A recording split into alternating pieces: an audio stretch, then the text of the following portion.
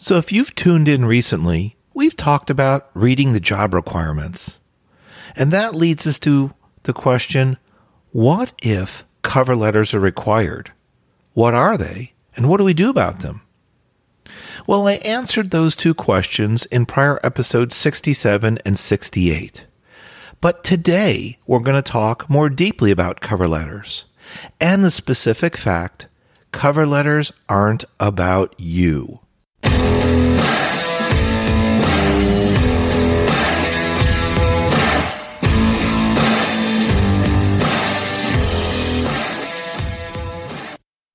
Hey there, I'm Craig Ansell, your host of the Career Growth Made Easy podcast, and we're rolling right into episode 69.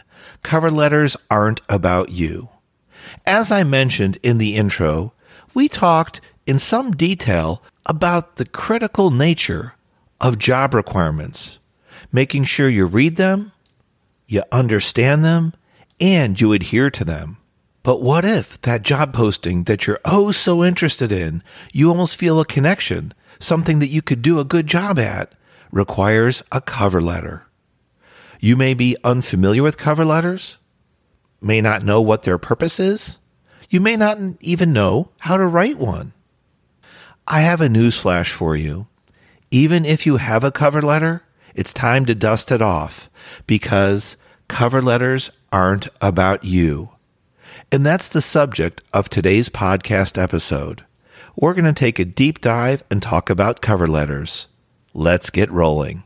Did you know the first references to cover letters with regards to job applications came about in the early and mid-1900s? Yeah, that's a shocker. There were postings in the New York Times classified ads as well as the Wall Street Journal newspapers. It seems the employers wanted to know more than just get a resume with qualifications. They wanted to know more about the potential applicants. And that's where the start of cover letters began. So thinking about that now, if you have a cover letter, like I mentioned briefly earlier, how is it written? Is it written all about you? Is it written to brag on you? We have to remember the purpose of the cover letter. Its job is to introduce you and your resume so that at the conclusion of the cover letter, the reader naturally wants to move on to your resume.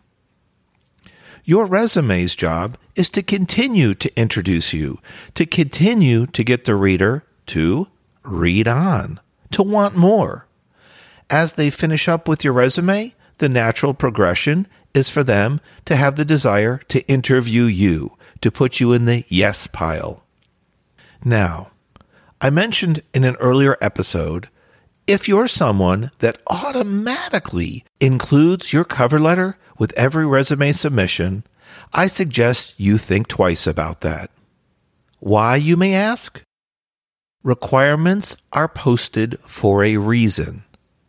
In today's ultra-fast-paced world, hiring managers, human resource directors, recruiters, managerial professionals, all the same, are looking for you to adhere to the requirements guidelines. It used to be okay to go above and beyond by submitting additional content, cover letters, for example, when they weren't required. But today, it can be seen that you're not paying attention to detail. You're not following the rules.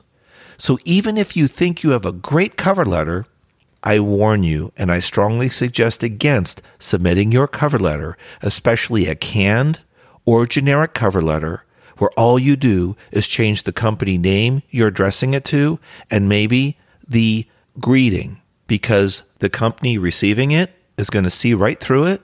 And first of all, they may not even read it because you didn't follow the submission guidelines. Why should they give your application a greater chance than others when other people followed the requirements?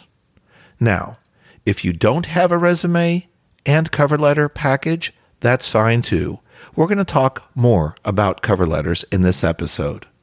I mentioned cover letters aren't about you. Rather, it's about the story that you can tell, the value that you can provide to your potential future employer. Think about it from their standpoint. We've got a job posting. Tens, hundreds, or potentially thousands of resumes are going to come flooding in. Many may be qualified. But what sets each member apart that we're going to consider interviewing could be the content in your cover letter. So don't make your cover letter about all I statements. I did this, and I achieved that, and I won that. Those achievements, accomplishments are important. However, it's very critical how you write them and how you frame them. Also, cover letters have a unique sequence to entice the reader to read on. You guessed it. So we're going to talk a little bit about that sequence today. And also, I have a special, exciting class coming up that I want to talk about as well. I mentioned earlier that a cover letter's job is introduce you to get the reader to read on and want more. That leads them to your resume. Your resume's job, you guessed it, is to get the reader to read on. They'll be left with an interest, a questioning attitude about you wanting to know more. That leads them into the hopeful interview phase with you. Now, it is true that some companies do read resumes first, and the cover letter may be what sets you apart as a secondary item. However, I still want you to think very seriously about when you submit a cover letter, what you put in there. The story has to be good. In fact, it has to be great when you're up against so many applicants. Speaking about what's in a cover letter, I recently worked with the new Resume Masterclass student, and he asked me a couple questions during one of our coaching sessions. One of his questions related to cover letters. What's wrong with my cover letter? Aren't I at an advantage by having a cover letter format to send and have out there as compared to other applicants who don't? That's a great question, and I addressed that with him, which I will share with you as well. You are at an advantage knowing what a cover letter is, having one created, and potentially updating it, as I mentioned, for each targeted job, each targeted application that you send it in for. However, if your cover letter is not designed well, it's not pleasing to the eye, or if it doesn't have powerful value-added content, it's not likely to help you. Rather, it's likely to hurt you. In his example, there were several I statements in his cover letter right from the beginning. While it is true that you can use some statements, you don't want to be overly heavy with those, because while the cover letter does talk about you, it's about the value you could bring to a potential future employer. You need to remember who's reading the cover letter and the benefit why you're writing one. It's to benefit you and boost you up as one of the higher potential applicants for consideration. While you want to sing your praises and get your foot in the door, so to speak, for that interview round, you need to think critically, very carefully about the job application that you're sending your content into. You must know the targeted job intimately. If you don't do that research, you're not likely to get a second look. That goes for your resume and your cover letter. Avoid using generic resumes and avoid using generic cover letters. They're not only going to waste your time and the reviewer's time, but in large corporations, it can hurt you, because if a corporation has multiple positions open and you use a generic resume, your poor resume and or poor cover letter may stick with them. If you happen to apply again, you may need to disclose that you've applied for other positions within the corporation. That could lead them to looking into your file and seeing that you sent the same resume and potentially same cover letter for both positions. Not a great move. So back to my recent student's question about having a cover letter and does it put him at an advantage? Normally, I would have said yes, but after looking at it, the framing was not strong. It wasn't using generous white space, and it did not have a good storyline. When you make statements about the way you feel or the way you think the future employer should feel or act, those aren't good moves either. You want to be factual in your cover letter and have a storyline so it invokes emotion. Remember, I've used the phrase, get them to read on, to read more. So, thinking about that, you could look at your resume right now and your cover letter, go and dust those off if you have them handy, and see how much content you can remove immediately that simply does not add value. If the information doesn't support the intended action, which is to get you the interview and get you hired, then it doesn't belong on the resume. Don't add content just as filler. And any content you have, read it twice, read it 3 times. Make sure it adequately supports you, it elevates you with regards to the job that you're targeting, and it connects with that employer.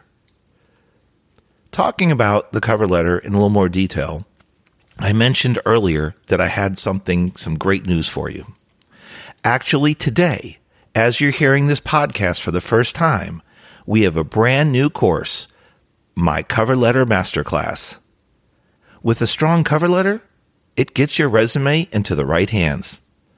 My Cover Letter Masterclass covers the header, how you introduce yourself, the greeting and addressing of the document, but also the 4 key body paragraphs, the introduction paragraph, the qualifications paragraph, the values and goals section, and your final closer, the call to action paragraph.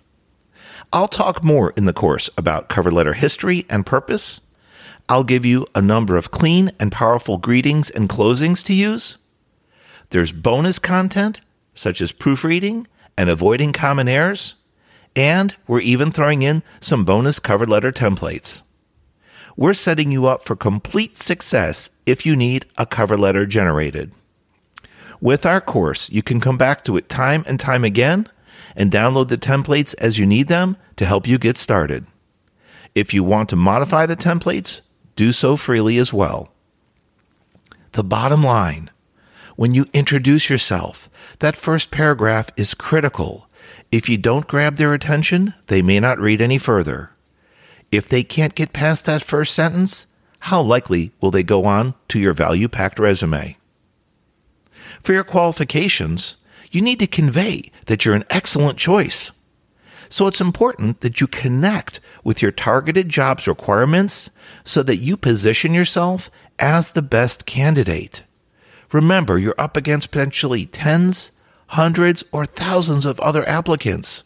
This could be a way, when cover letters are required, to help you shine, to give you that leg up. In your values and goals paragraph, you'll showcase your achievements, but you'll do so while making sure you highlight specific characteristics and traits that the employer is looking for. And finally, you need to finish with a strong call to action. It sounds simple, but a strong ending is key. The wording is important so that you encourage the reader to move on to the next phase with you. So think about it. If there have been any recent job applications that you wanted to submit, oh so badly, you felt like you were a great fit, like the position was talking to you, but it required a cover letter, and so you immediately shied away from it and didn't submit, you now can go back, confidently create that cover letter, make it specifically focused for that targeted job and company, and likely get a leg up against many of your competition by following through with my new Cover Letter Masterclass.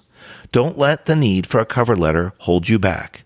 And if you have a cover letter but haven't been getting strong results, you might want to go through my course because it will guide you through the correct way to make a cover letter and give you several options and formats to choose from. If you've been on the fence, thinking about updating or maybe creating your resume for the first time and you weren't sure where to turn, I have my beautifully designed Resume Masterclass ready for you. It's almost coming up on its 1-year anniversary. Can you believe it? I certainly can't. But if you're also interested in cover letters, I think there's a combo deal out there that you might want to check our website for, because I think you could get a decent discount if you pick up both those masterclasses. So stop by craigansell.com today and take a look at both our Resume Masterclass and our newly released Cover Letter Masterclass. You'll be glad you did. I hope you're doing well and staying safe. Wishing you continued career growth and peace. This has been Craig Ansell, your host of the Career Growth Made Easy podcast.